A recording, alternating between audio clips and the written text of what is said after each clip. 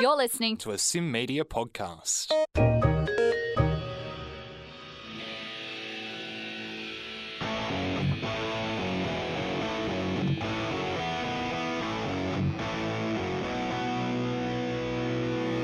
In a world of iconic riffs, immortal solos, the highest notes, and the most guttural of growls, the debate of the greats has raged on for decades.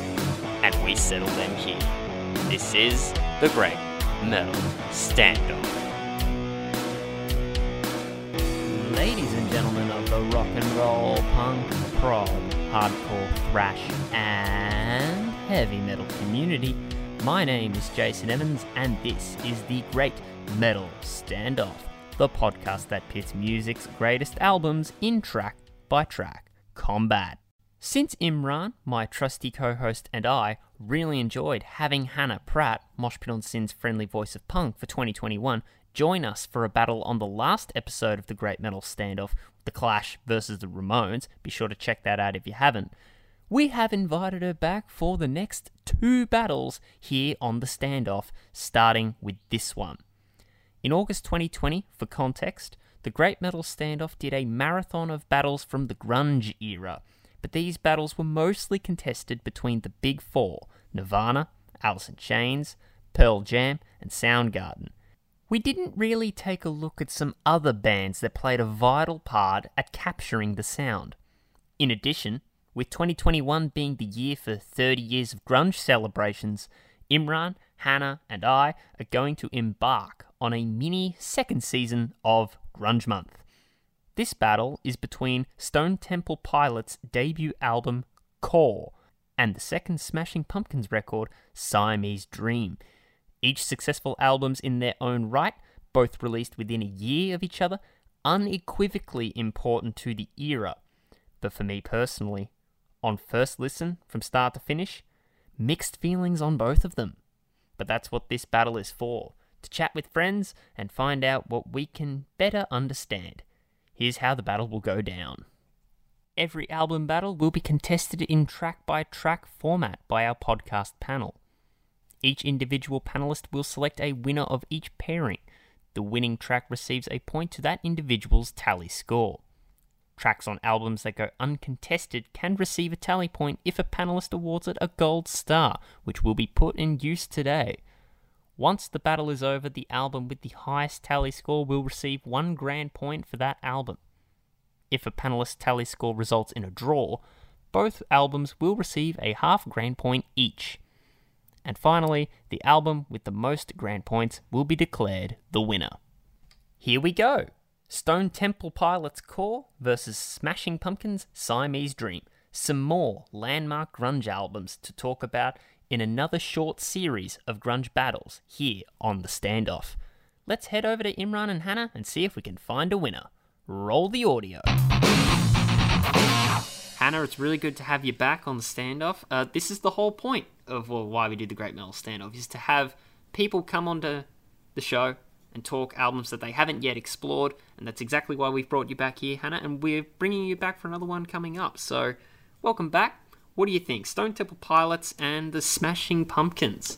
First of all, thank you so much for having me back. I am super excited. What do I think about this episode? Well, admittedly, I have little to no experience listening to Stone Temple Pilots, so I was pretty excited to get to know them a bit better. And Smashing Pumpkins, I've listened to Melancholy and the Infinite Sadness a fair bit, and a few of their singles, but this album we're about to explore, Siamese Dream, is one that I surprised myself that I hadn't even heard it, so that was also really good to explore. And I'm also keen to get both of your opinions on what you got out of these albums too. Well, if you've got room on your boat, I'm going to join you, because this is my first ever really big deep dive into both bands. Yes, this is another thing that Imran wanted to do eventually. He wanted to talk about Stone Temple Pilots because we dedicated an entire month to grunge, but we didn't talk STP. Imran, my trusty co-host, you excited for this one? I'm very excited. I haven't listened to Stone Temple Pilots in a while, but we're just revisiting them. It's always good fun. I always forget how good their songs are. And yeah, as well as Smashing Pumpkins. I haven't listened to Smashing Pumpkins in a while either. But yeah, this just feels like Grunge Month again. It's good. Even though I guess they're not stereotypically grunge bands, but still grunge sounding songs.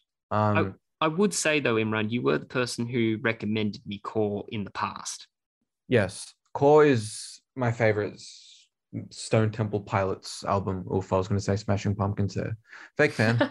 Anyway, yeah, they're a band that I've like listened to, on and like not on and off, but I haven't listened to them in a while. So revisiting them for this podcast as well as Smashing Pumpkins, um, it's just always good fun. I love listening to both of these bands because they're always just a pleasant surprise, and I find I always just have a good time listening to their music.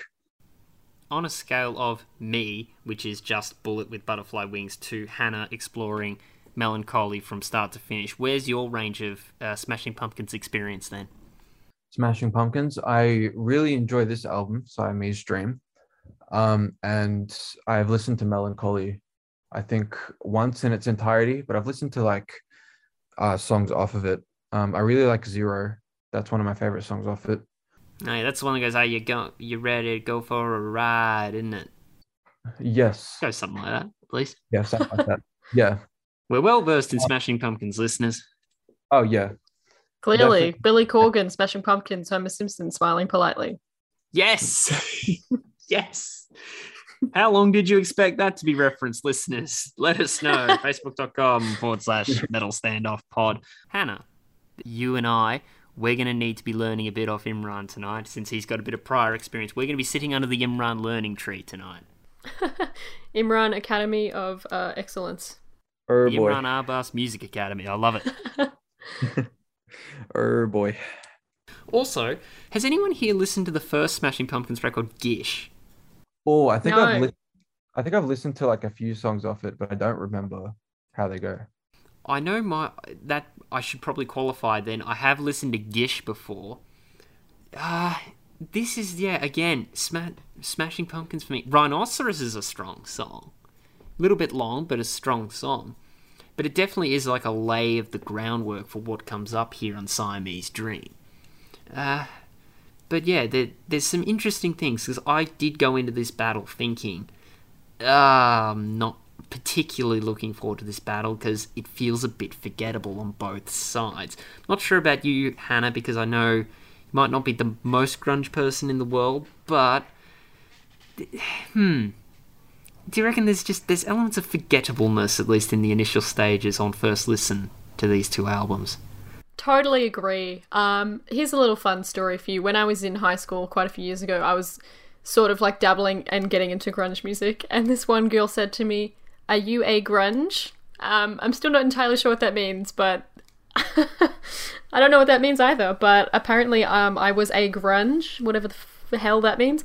But yes, I agree. I think I kind of had a preconception of what to expect, and part of that was that the battle would be a little bit forgetful, but I was proven wrong, which was really nice. Imran, where does Core stand for you? You've called it your favourite Stone Temple Pilots track. What do you reckon it means to the legacy of Stone Temple Pilots? The legacy of Stone Temple Pilots. Well, Yes. oof. I haven't listened to everything the Stone Temple Pilots has ever put out, so I guess I'm probably not the best person to ask about it. But I feel like there are some classic songs on here. Like they've probably got their most famous song, Plush, on this album. So I would say it's pretty up there as well. I think their most popular is Purple, which has got Vaseline. There's some classics on there. What else is on that one? My brain has stopped working now, but yeah, no, I think Core is definitely one of their major ones. I think that was one of their earlier albums as well. So, which I find a lot of like, especially for this era of grunge, particularly a lot of the earlier albums kind of tend to have more of an impact than the later ones. I'd say it's definitely up there. Well, sounds like between the three of us, again, Imran will probably be the person to provide the knowledge for Hannah and I, because he's a bit more well-versed in both bands. There's a bit of downside, there's a bit of upside. So let's break that down, and we'll gesture over to our timekeeper over there. Wake up, timekeeper. Wake up. Hello, how you doing? Got a favour for you. Ring the bell. Okay, straight to it. Dead and Bloated versus Shrub Rock. Core versus Siamese Dream go head-to-head for the first time. What do we say, Hannah? Dead or Bloated or Cherub Rock? For me, it has to be Cherub Rock, Smashing Pumpkins. It has a bit of an intro, so you kind of have to like earn the song, I feel. It's got Billy Corgan's signature kind of whiny vocals contrasted with like some kind of softer stylings. It's a really well-known, popular track. I think we were discussing just earlier, was this the one that was on Rock Band, or was that a different one? Or Guitar Hero, sorry? We were having a Guitar Hero chat off air, weren't we? Yes, okay. I think that's where a lot of people would probably know this track. Yeah, I think it's a good track. I think it holds up well. And then you've got Dead and Bloated. For me, it kind of dragged on a bit. It was a little bit repetitive. A solid kind of grungy sound, but it just wasn't the one for me. So my vote goes to Smashing Pumpkins for this one. Oh, come on. I am. Come on. That's not a bad way to start. You know, it's funny that you say that Dead and Bloated's repetitive, because that's what I thought about Cherub Rock. That's the reason why I'm picking Dead and Bloated, is because I like Cherub Rock's a solid song. It's got a very catchy riff. It's got, it kind of feels, I like how it feels like I'm on like a very rocky ocean wave as I'm going through it. But like, oh, I like that. But yeah, I feel like that's more repetitive than I feel like Dead and Bloated has a bit more to it. It is long, but I feel like there's more to it that like kind of changes, that keeps me hooked with it. The a cappella intro, classic, absolute classic. As you all know, I'm a sucker for a slow groove riff, so it's definitely a big draw towards that song. And it's only a first of many. Oh yeah. But yeah, this song is just, there's so much to it. I especially love the bridge, like that second bridge where the main riff kind of like goes lower and there's like that slide guitar thing. It's just such a cool song. Dead and Bloated for me. Plus, sorry, Scott Weiland's vocals as well. Oh, he is a vocalist, and boy does he do it. Opinion on Scott Weiland, Hannah? I'm going to be completely honest, I didn't know any of the band members' names, but I agree wholeheartedly. I really like, across the album, I really like his vocal stylings. It was really good on this track as well. I'll get further into that later, but yeah, he's got a really powerful voice, which is amazing to listen to. Well, we'll just contrast that, Imran. Corgan. Corgan's got such an iconic voice, but it's not my favorite voice of all time. I was about to say, is it for better or for worse? Because he's got his moments where I'm like, yeah, do it, Corgan. But like, like his whispery vocals sometimes like are good, and then he kind of goes to that weird whiny kind of sound. And sometimes it's like, sure, but then other times I'm like, I don't know, man. For me, what did I put in my notes here? Imran, I'd like your opinion here on Cherub Rock. How the song starts off. Hendrixy guitar intro. Bluesy. Yeah. Excellent. Other than that, yeah, I think that's gonna be a recurring gag here. Corgan, his emotive singing. Whoa, it's a very easy voice to mock, in my view. And what was that description you had of the Siamese Dream riffs of, like, what was it, rocky wave music or something like that? How did you describe that again? Kind of feels like I'm on a rocky ocean wave, like just on an ocean, but it's just very wavy. Rocky ocean wave. That is such an apt description. It's probably done best through all the fuzzy sounding guitar tone, right? Definitely, yeah. Despite all that, I'm gonna take Dead and Bloated just because I am. Whoa, yeah. And I'm particularly not the biggest fan of Scott Weiland on this album. I'll talk about that a little bit later, but it's a good thumping start to Stone Temple Pilots. I think I'll go Dead and Bloated for me. Moving on now to Sex Type Thing versus Quiet.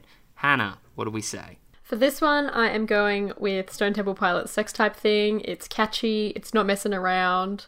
The title itself, Sex Type Thing, like, alright, we got it. Just listening to the lyrics, we get it. It's a kind of a dirty sound in a multitude of ways. You can take that to mean whatever you like. I really like that song.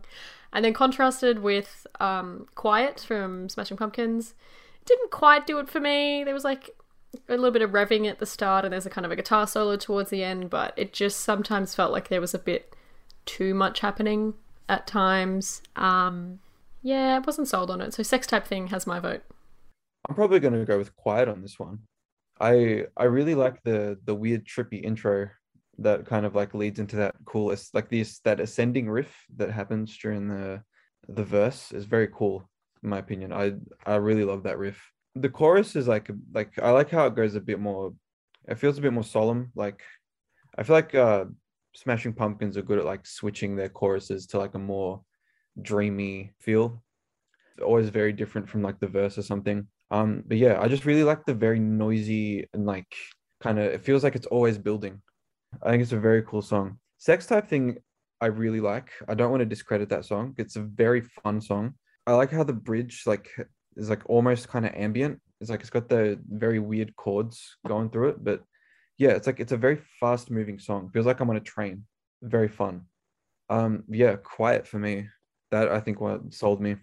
Imran sees Sex Type Thing on a train. I see it cruise control down the highway. Fits Yeah. perfectly for a road trip. Sex Type Thing. Quiet. I think this is probably a point where I want to get your opinion here, Imran. Mr. Chamberlain on the drums. He's an early contender for MVP. He's a solid drummer, and I think he does pretty well on Quiet. I reckon he definitely does good on Quiet. I just he makes the song so big. Like it just adds to everything just constantly building and just all the noise happening. Like you said, Hannah, how it feels like there's like so much going on. I feel like the drums definitely add to that a lot. Yes, so I've got to choose here. Quiet or Sex Type Thing. Quiet or Sex Type Thing. Imran, we're lined up at the minute. I do recall thinking Quiet was the superior track to Sex Type Thing, just through the bit more of a sinister kind of feel about it. Obviously, surf rock, wave riding kind of sound, but it had a little bit more sinister feel about it. Love the drums, fuzzy lead melodies as we were going into a nice little outro there. Very nice. I think that's probably the reason why I'll be taking Quiet there, Imran. Nice. All right. Wicked. Oh, hang on. I've just spelt that. I've just noticed here. Here's one for the blooper reel, Imran and Hannah. I've written Wicket Garden instead of Wicked Garden, so apologies about that. Cricket season's not here in Australia yet. We'll get to that another time. But Wicked Garden versus Today. Imran. Oh, today is that's the lead single off of this album, Siamese Dream. That's like the big one that everyone knows. Doesn't really do it for me. Not gonna lie. It's all right. It's a solid song. It kind of feels like, like a classic 90s or 2000s teen movie soundtrack song. It's got the classic quiet, loud thing happening, which is very era appropriate. It's got the falsetto vocals at the end kind of get me a little bit, or like kind of towards the end where it goes like up and he does the weird falsetto thing and then goes into the weird megaphone vocals. Not my favorite song on the album. Wicked Garden, on the other hand, I feel like is a bit more interesting. I feel like when I first listened to that, it kind of felt like I was listening to two different styles of music fused into like one song. Like there's a very chunky like groove metal riff happening while on over the top of it there's like a lead guitar playing like this weird country blues stuff with like the slide guitar. The vocals are very country-esque. It's a very weird, jarring song, but I kind of like it. The one thing that does get me with this song is the yeah part. It's interesting, isn't it? Yeah, not a fan of that. But yeah, the chorus is interesting as well. The chorus almost feels like a completely separate song, or like just like a different riff, but I'm pretty sure it's the main riff. So it's very weird. This song kind of has a lot going on. Like, in terms of like genre, I think there's just so much happening that's like kind of breaks from each other that you can like separate it, and I don't know how to explain it, but it's just weird, but I like it. It's very groovy. Yes, Jason? No, that was the end of my point. That was and that was the end of that thought. But that's one of the main things we were talking about the last time we did a in-depth grunge review, Imran, is that why do we even call bands like these grunge? Like, because you were just describing them, we had, something that sounded like groove metal and that kind of thing. Why aren't we just, talking an alternative band versus a metal band in Stone Temple Pilots, Why do we call this era grunge? It's very strange. Also, I'd like your opinion here, Imran. Do you consider Stone Temple Pilots up there with the big four of grunge? I reckon they deserve to be up there. They've got some very solid songs, but if we're talking about when we defined grunge, I think we talked about how it was purely like the area that it came from, right? Was it Seattle? All the bands kind of were located in that area. So, I mean, their music, I would say, deserves to be up there. In terms of whether it should be grunge, I don't know. All right. Hannah, where do you stand? Wicked Garden or Today? I actually think, Imran, you've done a really good job of summing up what I wanted to say but couldn't quite get out about these tracks. I feel like Wicked Garden, there is a lot going on. Yeah, it does have those kind of country elements.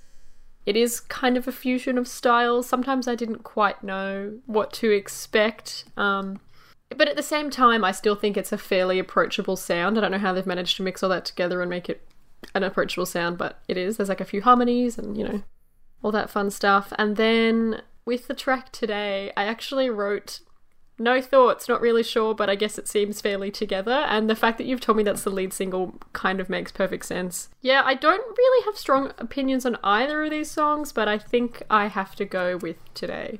I think I'm with you there, Hannah. Just the main vocal hook. Today is the greatest day. Just hooks like that get stuck in your head a little bit. It's got a bit of a harmonic start to it.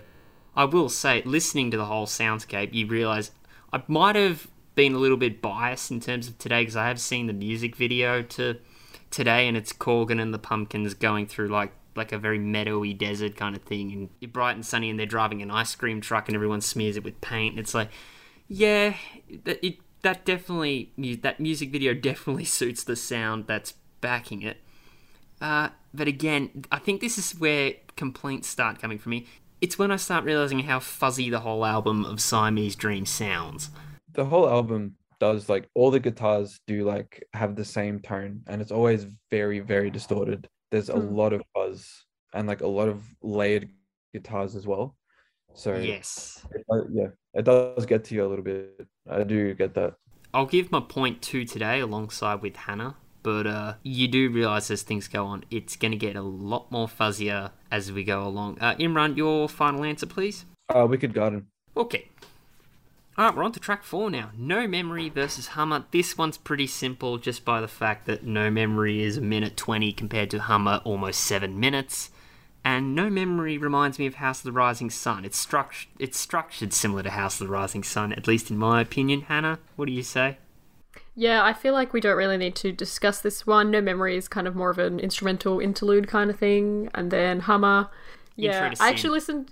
Yeah, pretty much. Hummer, at first, to me, was kind of like a sister track to Cherub Rock, only a little bit, but I got like similar elements. I really liked Hummer though. I mean, not just in comparison to No Memory, but just as a standalone track. I feel like it sounded good. There was enough of a change in pace and instrumentation and styling and variety and all that fun stuff, which I think this album was quite good at doing. It just keeps it interesting. And I felt like with this track, they really understood when to kind of mix it up and when to keep at something and just to make it a good listening experience. So yeah, Hummer has my vote. Yeah, kind of like a dream soundscape, but much heavier. Yeah, I liked what you said before, Imran, how like they have a bit of a sinister sound. I feel like that comes through on a lot of their tracks. Yeah. I mean, yeah, I guess the obvious choice here is Hummer. No, I don't even remember No Memory. Yeah, I feel like this one's a good example of like how Smashing Pumpkins have a lot of like shoegaze elements in their songs, where it's like the songs are very big and like dreamy and open, as well as the fuzzy guitars just add to that. I really like the weird lo-fi intro as well. Apart from the fact that I thought the song was a bit long, it's all right. I'm with you there. That's another critique I would have, maybe even on both. Some of the songs are a bit long. Yeah. I mean, I liked the weird interlude thing at the end where they kind of went clean. There's some nice bass work there. It's just, yeah, it could have used a minute or two shaved off it. Yeah, and high note Corgan again. Oh dear. Yeah, what a classic. Oh dear. However, to your point, it does end with very nice fluttery sound. That's the way I described it. Nice way to end. Sounded very fluttery. Last time I described a song as an outro as fluttery was Broken Wings by Alter Bridge, and it has like the diddle-a-diddle-a-din-din. But that's neither here nor there. Yeah, I think all three of us are in agreement here. Hummer, isn't it? No contest, I think. It's by default. It's up against an instrumental piece that's, a minute something, which for me looked a lot like House of the Rising Sun. I don't know where I got that from, but it's like ding ding ding ding ding ding ding ding ding ding, and then it doesn't kind of do the ascending bit that House of the Rising Sun does. It drops down to a bit more of like a darker feel, but it's fine for what it is. But yeah, it's the intro to Sin, which goes up against Rocket. Sin is a really weird song. I like how it flows nicely from the interlude. But yeah, it's a very ominous, brooding song. I feel like this is a very signature Stone Temple Pilots song because it's got unique groove that I think Stone Temple Pilots use a lot. The verse is very groove based, and then it goes into the like more melodic chorus. I did note here that 3 minutes into the song, I did not feel like this song should have been 6 minutes long. But then there was an acoustic break. Suddenly became like some kind of campfire song. Deeply rooted in the blues. Yeah, definitely. I really liked the guitar solo in this song. It was a bit chaotic, but also felt like could have been like definitely felt like structured, but was just very, very messy, very all over the place. But yeah, it's a very interesting song. Very classic Stone Temple Pilots style. Bit long, but yeah, it was all right. There's good elements in it. Hannah, too long for you, or do you like the things that are deeply rooted in blues, but all Scott Wayland, living up to his name pretty much and letting out a wail in the chorus, now you know. Yeah, I know we've already mentioned this, but yeah, a few of the tracks on both albums definitely didn't need to go as long as they did. I think Sin is definitely one of them. I actually don't have that much of an in-depth review on this track. I just really didn't love it. This is kind of the style of grunge, if that's what we're calling it, that bores me. I felt it didn't really offer anything new. To me, it's kind of like a fairly stock standard grungy sound. I feel like when I was a fair bit younger, I was really into it. And then as I've grown up, I've just really grown away from it. And I think that grunge, as we've already touched on, can be kind of hard to classify sometimes, in the sense that I don't really know even how to describe it. I just feel like we've maybe outgrown grunge and moved away from grunge for a reason. I think it's a very good timepiece, but not for me anymore. Yeah, and yeah, it just didn't need to be 6 minutes in length. But hey, that's me. Well, in contrast then, Rocket, what did you think of that?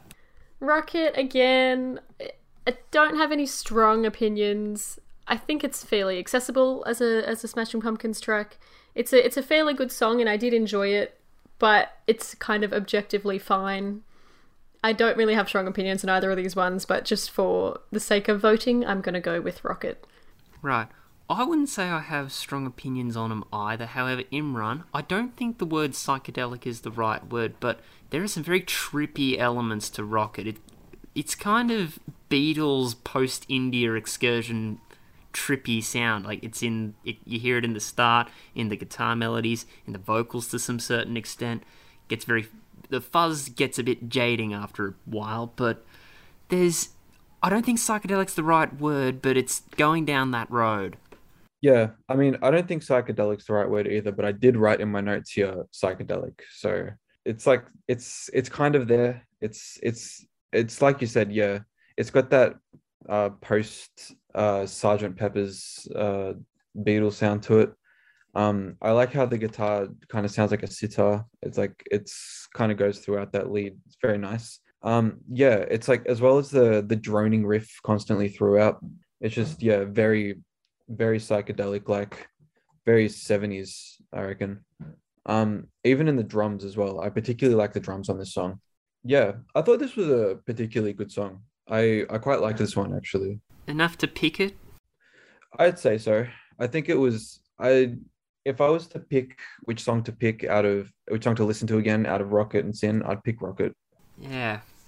I've talked myself into Rocket because initially it was a bit of a forgettable track for me, but so was Sin. But I think out of the two, the one I would seek again is Sin. I think that it just comes down to which I would seek out again, and it would be Sin. But despite the fact, I think this conversation has made me respect Rocket a whole lot more, which is a little win for that. We'll do a quick score check before we move on. Imran and myself, Siamese Dream is in the lead, 3-2, and it's in a bit more of a dominant lead for Hannah, 4-1. Didn't quite expect that to start that way. I'm not sure, Imran, that way you thought it would start? Honestly, no. I didn't think so either. Very interesting podcast. It certainly is. Okay, I think now that we're at track 6, that's approximately halfway in this battle. Naked Sunday versus Disarm. I would like to make this point first. One of the things that did jade me about Siamese Dream was the constant fuzzy, layered guitar sound. Disarm does not have any of that. It's a piano ballad, it's got strings, and it's one of the times where I think Corgan's vocals suit it perfectly. Mm-hmm. I'd have to agree.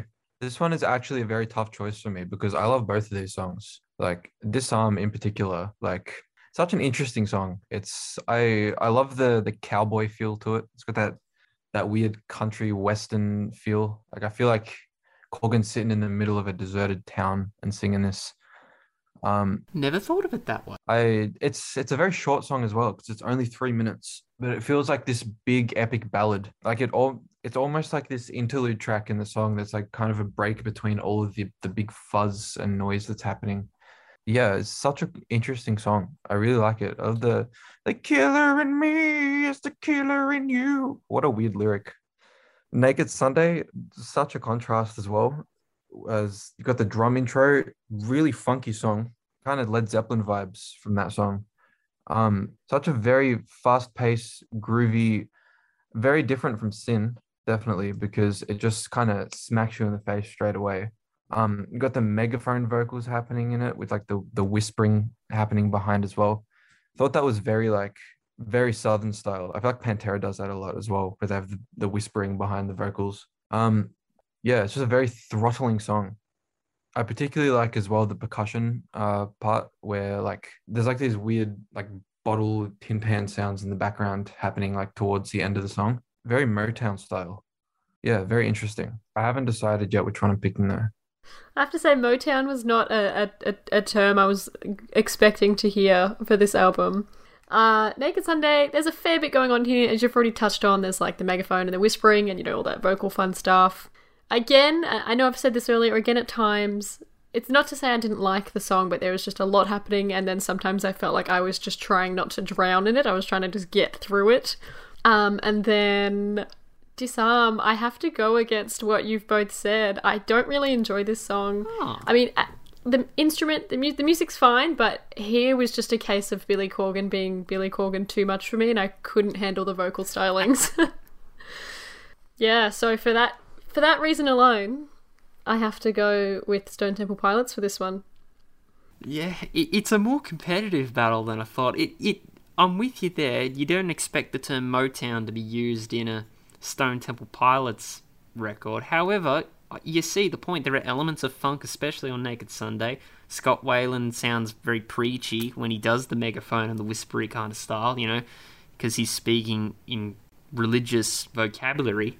But it's good, but Disarm is so far the other way when it comes to Siamese Dream. I've got to give credit to it. I think I'm gonna have to pick Disarm as well because I'll kick myself if I don't. Credit to Disarm. It's such a different sounding song on Siamese Dream, and yeah, it gets my point. It certainly does. This one's also competitive, Imran. Creep versus Soma. I didn't like Creep on my first listen. I still think there are transitions that are a bit jarring, but if we did this podcast a fortnight ago, it'd have been Soma hands down. But I was in the car driving down the Eastern Freeway during the week. I did not have any radio on. It was just, I didn't have the aircon on at that point. It was dead silent. And I'm driving down the Eastern Freeway, and my mind sometimes just came up with the line, I'm half the man I used to be. It's got a really good hook, Creep. But Somar's got to be one of the top 3 for me. Oh, that's where I'm gonna have to disagree with you. Soma, I just thought it was boring. See your point to an extent. I do like how like the whole song is pretty much just a very slow build up. I like how he did that and how it's like put together, but it's just so long. Yeah. There's a lot about it. Like there's not enough to the song that really gripped me, that made me want to keep listening to it. Like I just kind of kept listening to it because I'm like, I can't just stop the song halfway and then go review about it on a podcast, you know.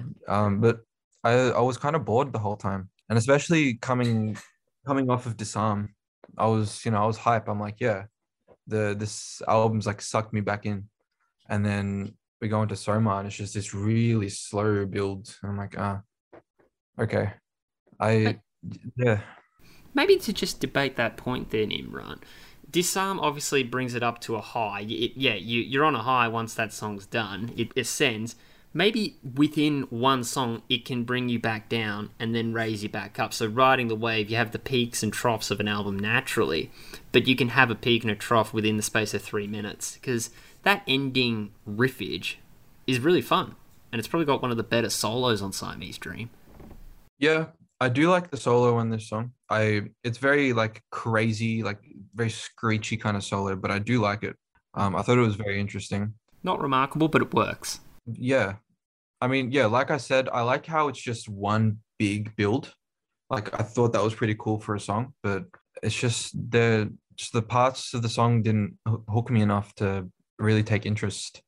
Creep on the other hand, I freaking love this song. I think this is a very solid song. I like the riff. There's very Pink Floyd vibes to it. I think all the parts just flow beautifully from each other. Like there's not much to this song either, but I feel like it just works more as a song because everything is more consistent and everything just kind of works. The hooks, like you said, are just like every part of this song gets stuck in my head. I do like as well, Jason.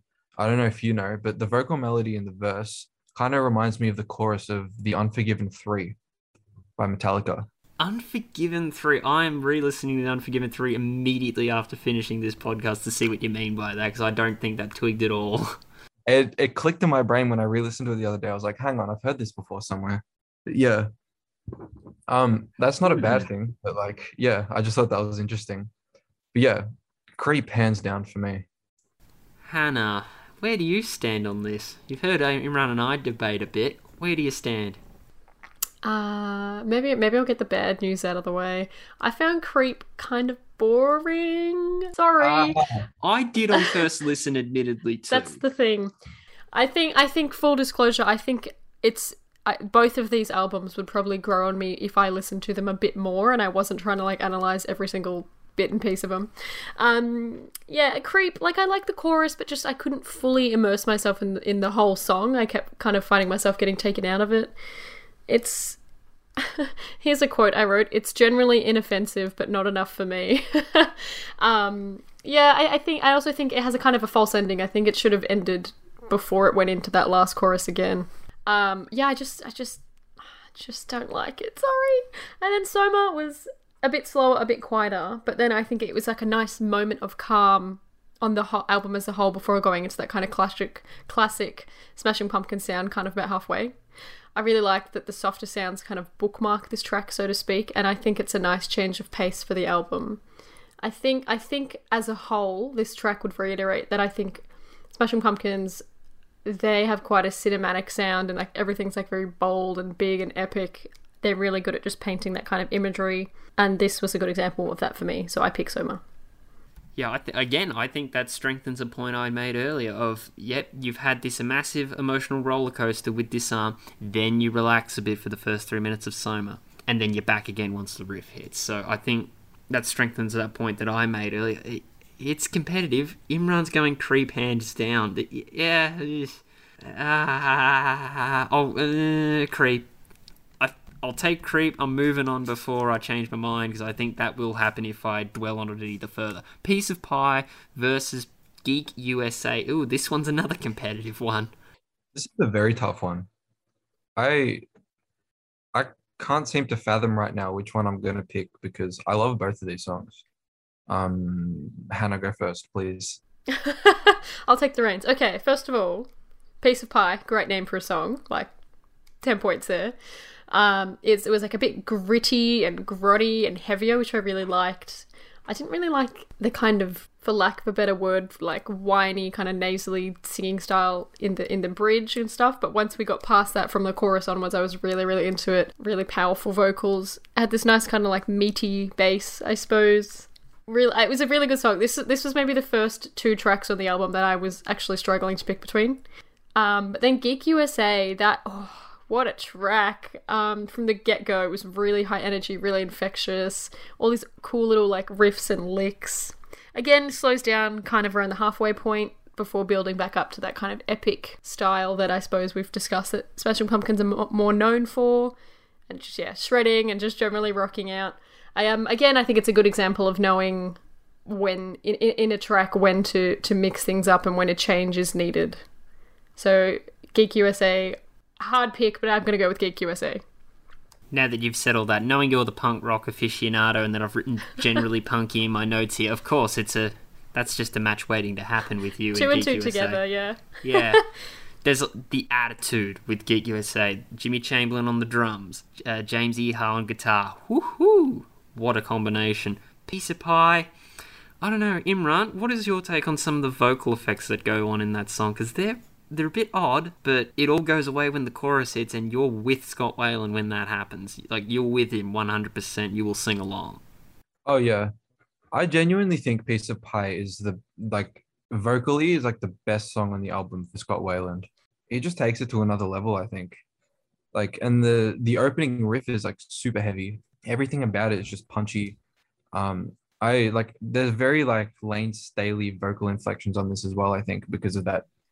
I think it's because of that very southern drawl that they've got. But yeah, there's just very high level of vocals, like high energy. You're right there in Scott Weiland's face. Maybe the song could have been a tiny bit shorter. Could have maybe done without the last part. But apart from that, I think it's a very solid song. It's just a rocker. I'd headbang to this any day. Even more with the style of Scott Weiland, by the way. You remember the fact they're a California band, you've also got that laid-back kind of style that's done quite well. Yeah, definitely. There's that laid-back groove, but it's also just in your face the whole time. And yeah, super cool. Geek USA, from the get-go, it's just energetic. It slaps you in the face, all guitar, and I love it. The change in it is very jarring. I like how it's a little bit psychedelic, a little bit dreamy. The big guitars kind of like come back in and keep that like signature slow, dreamy Smashing Pumpkins feel. But yeah, the breakdown as well, the big screechy guitars, and then there's just a breakdown. It's gonna have to be Geek USA for me. Oh dear, oh dear. It rests on me and I don't know what to do. I'm enjoying this conversation. Knowing that I went into this battle kind of indifferent to both of these albums, now I'm kind of getting perked up listening to you guys talk about it. I'm like, oh yeah, nah, these albums aren't as bad as I initially thought. Because I remember my first listen to Siamese Dream was a lot more negative because I'm just complaining and moaning about the fuzz on Siamese Dream. But now we get to Geek USA, I'm like, oh yeah, I really like the attitude to that. I don't know. Come on, Hannah, join us. Come on. Anything you could say to convince me, Hannah? One of us. Yeah, I agree. One of us. What could I say to make you join us? Which one would you want to go out and dance to more? Oh, if it was that case, it'd be Piece of Pie. Oh, damn it. It probably would be, but well, you can. Would it make you feel better if I said we could all hang out together if we could all pick the same song?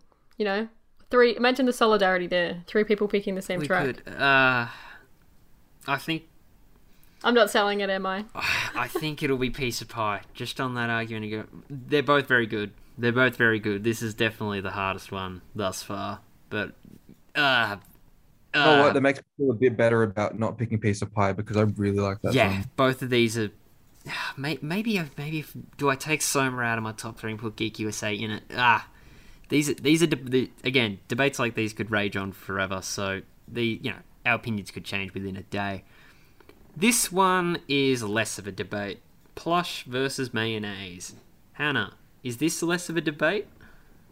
I'm hesitant to say yes or no. I think I need to talk it out first. So when Mayonnaise started, again, great track name. It just started and I went, this just sounds like the 90s. Yes, I know the album's from the 90s, but this is exactly what I imagine the 90s to sound like. It's a little more vulnerable. It's a little more, I can't think of a better word that's not 90s. It was a good track. But Plush Plush, I mean, everyone knows this song. This is one of those songs that for a very long time I knew what it was, but I knew the song, but I didn't know what it was. So revisiting it is a really good feeling. I think it's a track I've probably only learned to appreciate with age, and I just don't have many other words other than it's just a good song. So it's got my vote. Plush right out of the gate. Yep. Well, good thing you say that. I'm joining you. Short and sweet. Yep, great. Welcome. Pleasure to have you here. We can make this short and sweet. I'm picking Plush too. Like, there's absolutely no contest there. The way I described Mayonnaise, this is when I get silly and put notes in here. This is a rock song for laying in a grassy flower bed on a summer's day. That's what Mayonnaise sounded like to me. Whereas Plush, it's a pep in its step. It's a bit more pep of a step. It gets a bit more positive, and then, wow, it's just a strong overall song. It's iconic. It's one of those songs that when it's on, you can't turn it off. Otherwise, like, it's a criminal offense. It's illegal in most countries to turn it off. Yeah. And this is also another song. This was probably my first introduction to Stone Temple Pilots, and I'm not going to say how long ago that was because it'll make me feel a bit like a pleb. But, it was the first listen. I'm like, oh, okay, this is interesting.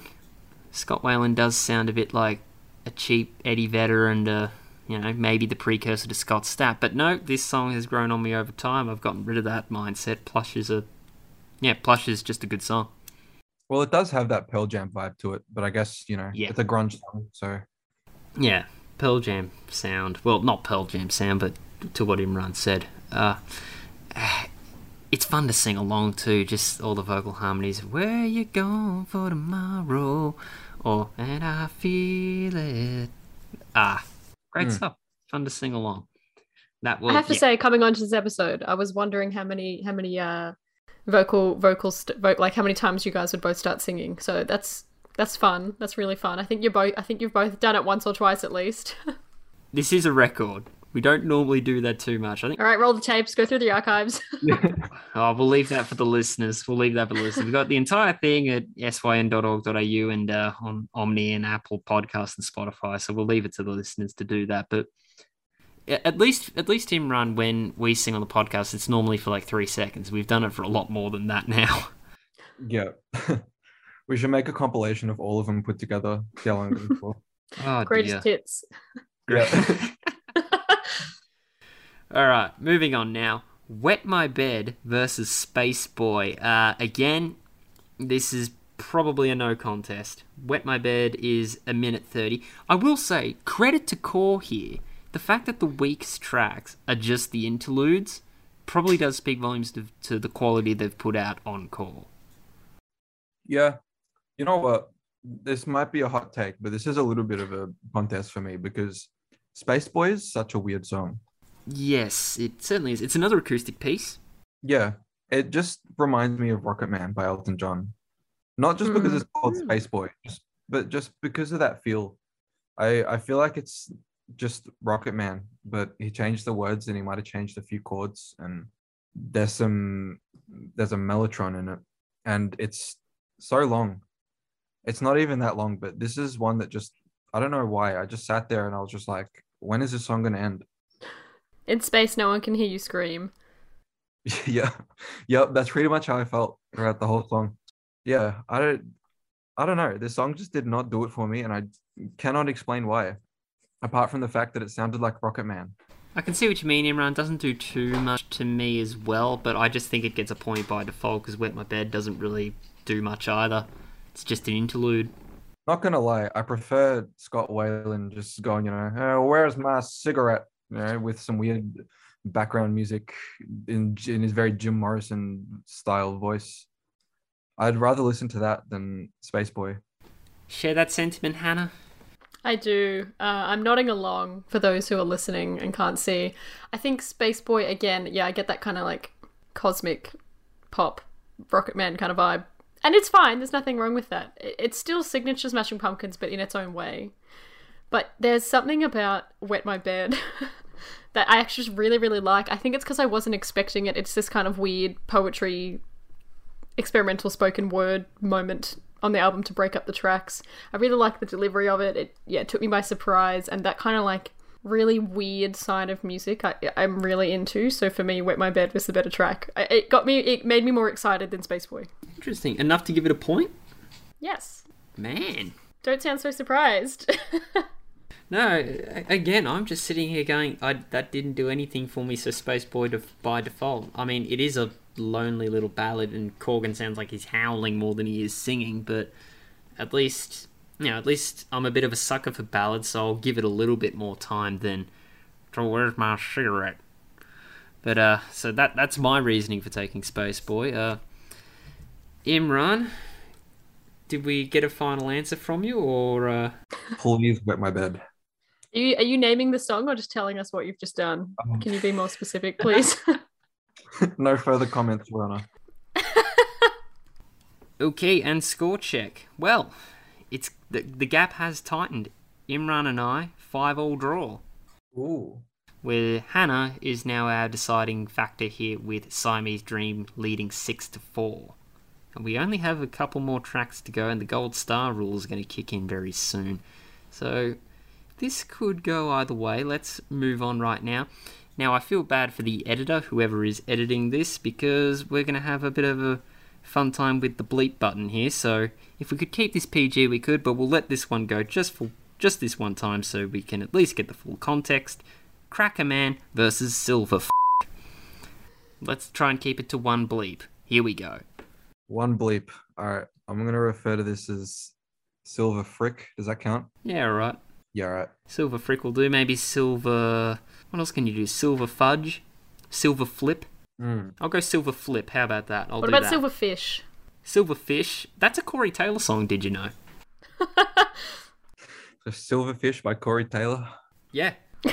And it's also very, like, grungy, like Jar of Fly style acoustic song. It's actually quite good. But anyway, we're talking about Silver Flip here. Let's go. This song's long. It is very long. This song gives me cool vibes. Tool? I listened to this and I immediately thought, wow, this could be an interesting Tool song.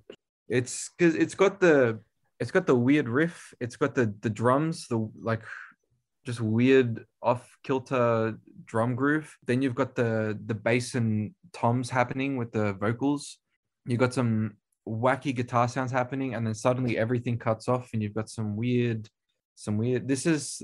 this is Lateralis, but for Smashing Pumpkins. 8.5 minutes or something. The ending is absolutely nuts. It's such a cool song. In case you haven't noticed, this one's going to be my pick. But yeah, it's just such an interesting song because it goes from, it's like a classic Smashing Pumpkins sound going from the really fuzzy riffs, a lot of noise happening, lots of feedback, weird guitar sounds. I like the lead guitarist and stuff.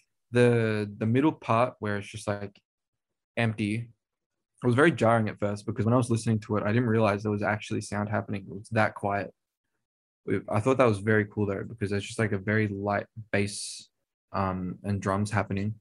Lots of reverbs on the vocals. There's some weird guitar sounds, kind of spooky sounding when you listen to it closely.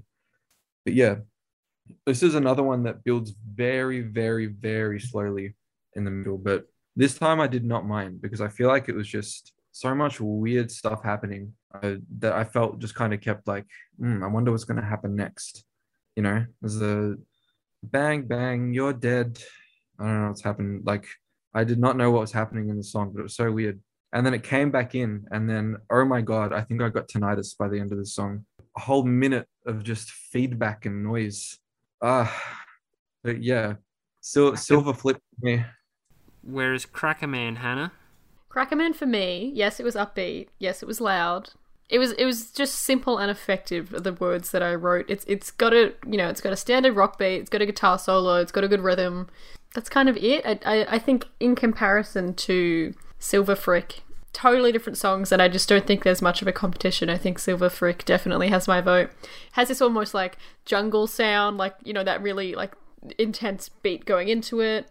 Like you said, Imran, there's this weird off-kilter drums. I don't know what it is. It's not really anything out of the ordinary, but it's just not right in the context of the song. Yeah, I think there's just more happening in Silver Frick. It's more engaging. It's broken into more parts. kind of experimental in the middle almost. And then you've got that like heartbeat type rhythm bass coming in with the whack sounds and the whack guitars, then the eerie vocals, and then we're just like, bam, back to the intensity of the start. Totally different to STP, so I have to go with Silver Frick. This is where I start getting dodgy. I will compliment the ending. Yes, they attack with that distortion at the end very strongly. It's a pretty good start. That middle section bores me to no end. Oh, man. Dodgy call, but that bores me to no end. I think this is another one where it's, don't call it psychedelic, but maybe it is psychedelic, whereas Cracker Man, inoffensive, but at least it's quick and concise, so that's kind of my pick. Kind of your pick? Yeah, you don't sound too confident. It's my pick, 6-5 call. Yeah, right. It's one of Imran's hot takes, so I am innately aware of that, but I mean, Cracker Man's not a bad song, but like, I kind of felt like that was like the weakest track on the album. It was fun, it's cool, but like nothing about it really stood out. And then you put it up against Silver Frick, you know. I'm with you 100%, but I can't stay engaged for the full 8 minutes on this particular track. I think Cracker Man, it does what it says on the label. It's a pretty standard song. They're just totally different, and even if you couldn't stay engaged for the whole 8 minutes or whatever, however long the song went for, I think you've got to at least appreciate, shall I say, that it's broken up into different sections and there's different things happening. It's just not the case for Cracker Man, yeah. Yeah, which I certainly can point that out. No worries with that at all, Hannah, but yeah. Actually, good analogy, by the way, Hannah. The Dry Biscuit of Core by Stone Temple Pilots, Cracker Man. Yeah. But I'll take the Dry Biscuit over being bored for half of Silver Flip.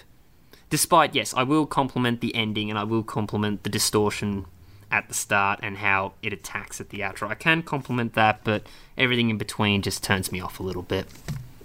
Again, the gold star rule is going to kick in, but the battles are really close. Well, at least our tally scores are really close. So let's tell you all about it right now.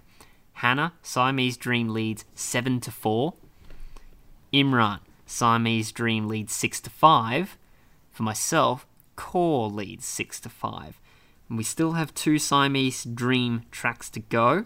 And, well, the gold star rule is going to kick in because we're on the final Stone Temple Pilots track. So this is the last chance for a comeback here. Where the River Goes, I should say, versus Sweet Sweet. The critiques I've had for No Memory and Wet My Bed is that they're kind of non-tracks. They're lasting about a minute and a half.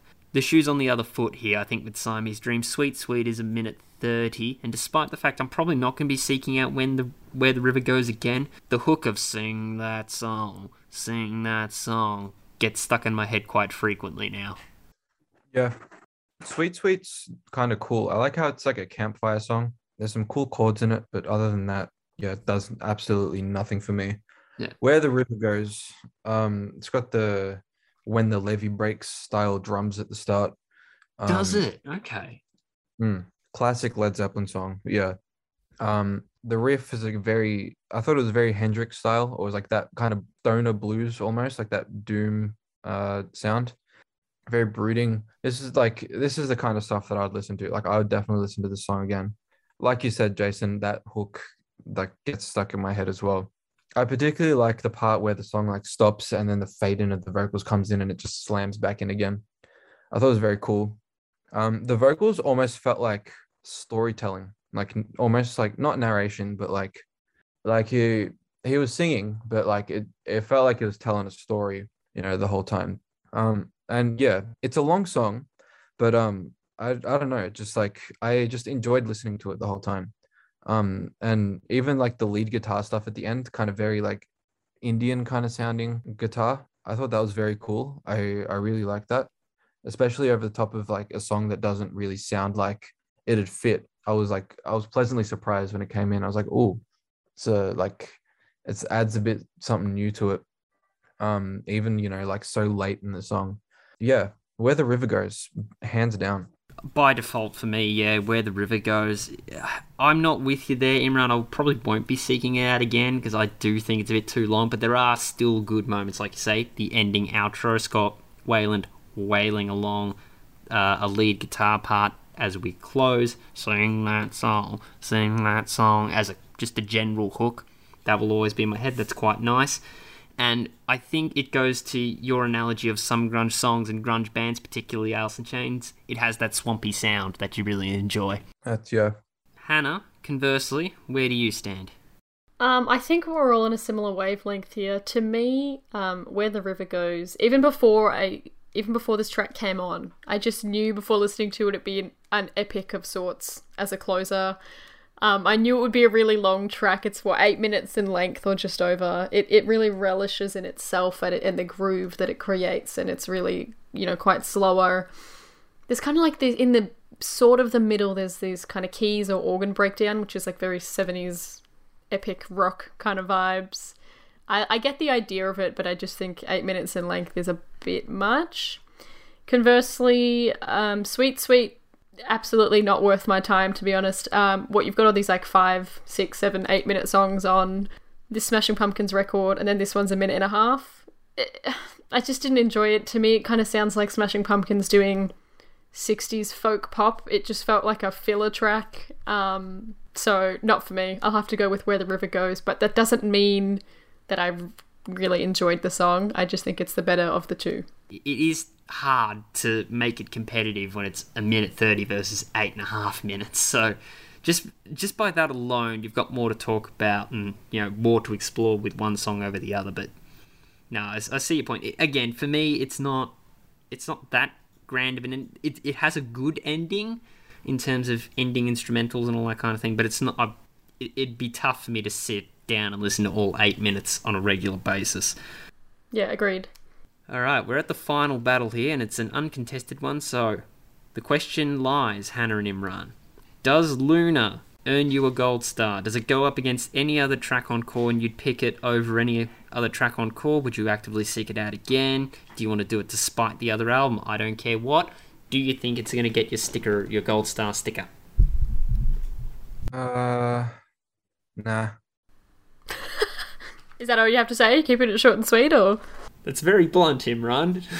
I mean, ending on a clean song. I didn't think it was gonna lead that direction.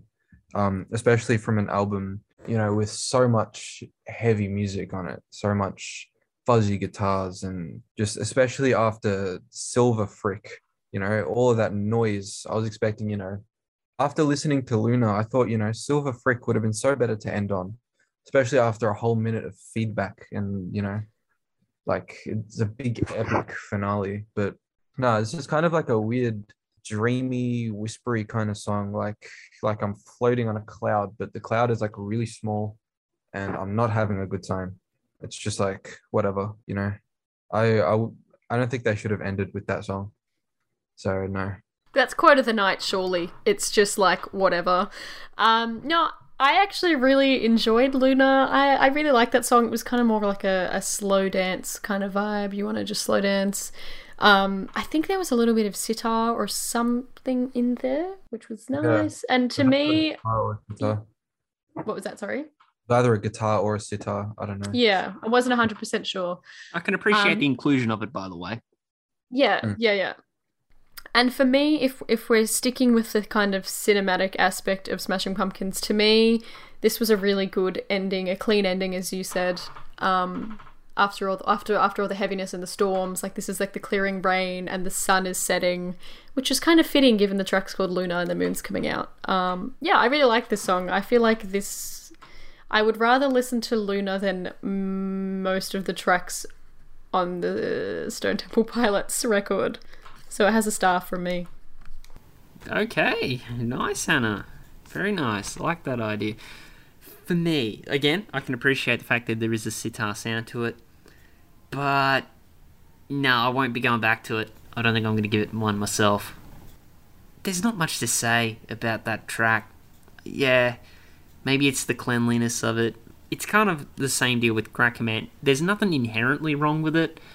I mean, there's an addition of strings, but I think Disarm did that much better than Luna, and even on Space Boy, I reckon the inclusion of Mellotron and strings and that kind of sound fit better on those tracks. Yeah, I can't bring myself to do it either. I don't think it'd beat... Would it beat Cracker Man? Maybe, but definitely not any other track on... Or maybe it would beat No Memory and Wet My Bed, but I'm not going to count them. So I think I'll be holding mine off in terms of Gold Star. So good on you, Hannah, for doing one, giving Luna a Gold Star yourself. That's very brave, but I don't think it'll be for me. Brave. I don't need your sympathy. Come on. Well, on that note, we've managed to get through it. I'm genuinely surprised of how much the album's warmed to me as we went along talking about it. Because again, I went into this on very first listen going, they're not really my thing. But now I could go back and listen to a couple. Agreed. Out of interest, Imran and Hannah, what would you name as your top 3 from both? Oh, Smashing Pumpkins, Silver Frick, Geek USA, and Quiet. And Pilots. Oh, that's a good question. Hang on a second. Wet My Bed, 100%. Dead and Bloated, and Creep. And Creep, okay. I think I'm with you there. For me, Plush, Creep, and I think it might be a draw between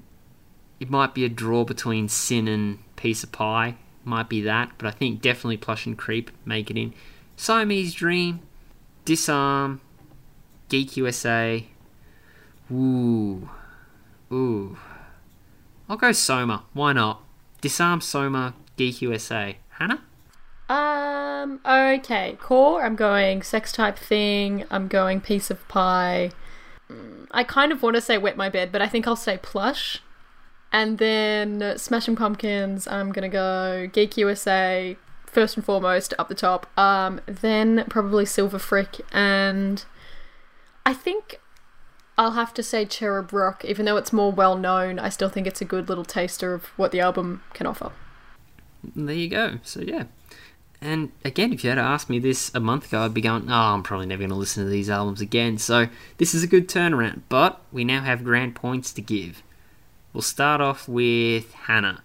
And that is Siamese Dream, 1 for you, 8 to 5. That's 1 to Siamese Dream. Myself, I'll go next. Core 1, 7 to 5. It all lies on Imran here. That's a... Drum roll, please. Drum roll, please. And there's a lot of tension now. There's a lot of tension on this one. Unlike last time when Hannah was on, where it was just, the Clash clean sweep. Clean slate. Clean sweep. Spoilers if you haven't listened to that one, by the way. But here we go. Imran. The final score for Core was 6. Imran's Siamese Dream score was also 6. Dun, dun, dun. So what we need to do here is essentially split Imran's grand point in half and call it a draw. That's so unsatisfying. Hey, this is a choice you made, okay? So No. I'm going to be honest. I was fully expecting you to have a clean sweep of Stone Temple Pilots. I was fully expecting it as well until I listened to the Smashing Pumpkins album again. That's called character development, kids. Oh my god. Yeah, 1.5 plays 1.5. I mean, if we get enough responses in our poll up on Mosh Pit on Sin, facebook.com/Mosh Pit on Sin, maybe you, the listener, could decide the battle between Core and Siamese Dream. We'll give whoever wins that poll, we'll get an extra point and basically give each band a win. But yeah, between us, we're splitting hairs. It's too close to call. It's a draw. I don't know how to respond to this information. Imran, the last time this happened was Iron Maiden, Number of the Beast versus Black Sabbath, Master of Reality. Oh, I've got absolutely nothing to say. I don't know what to say. To everyone listening out there, make sure you voted in the poll because you will now decide a winner. We'll leave it at that. Imran and Hannah, thank you very much for taking part of this battle. It was quite the journey. Do you both feel like better people now? I feel like we're better people. now that we've been on this journey. I'm gonna like go meditate for 3 hours just to contemplate this. I do have to have one ending point though, if that's okay. And I don't mean this as a criticism, it's just an observation. The album Core, I was listening to it and I was thinking, this is the kind of sound that Triple M have tried to build an entire radio station around. Are you going to tell me I'm wrong? I'm not wrong. Along with Cold Chisel and Guns N' Roses and AC/DC, of course. Yeah. Oh my god. Right. Well, I'll give you a final comment on Siamese Dream for you, because this I realised to myself not too long ago.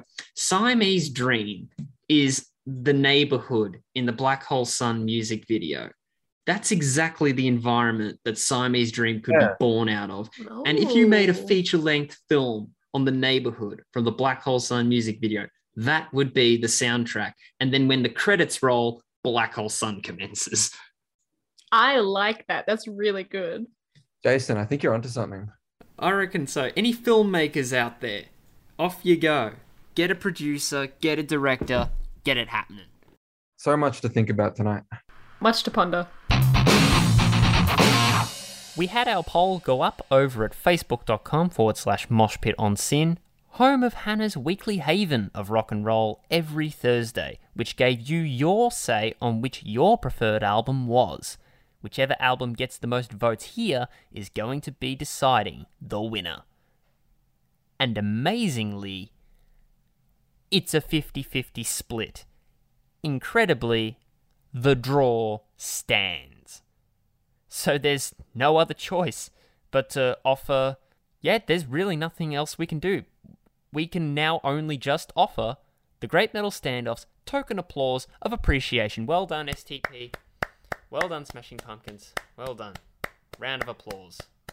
Great records. Couldn't decide between the two. Amazing. Amazing. Well done.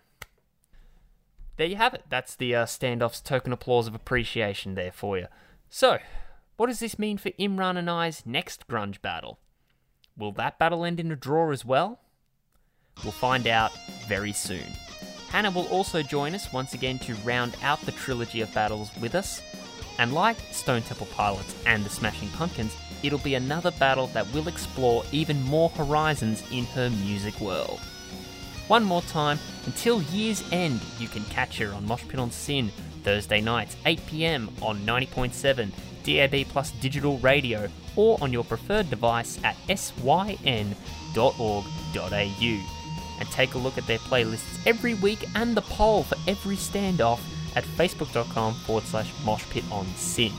And to stay up to date with the Great Metal Standoff, give us a follow at facebook.com/metal standoff pod. That's all for now. Until next time, metal up your ass!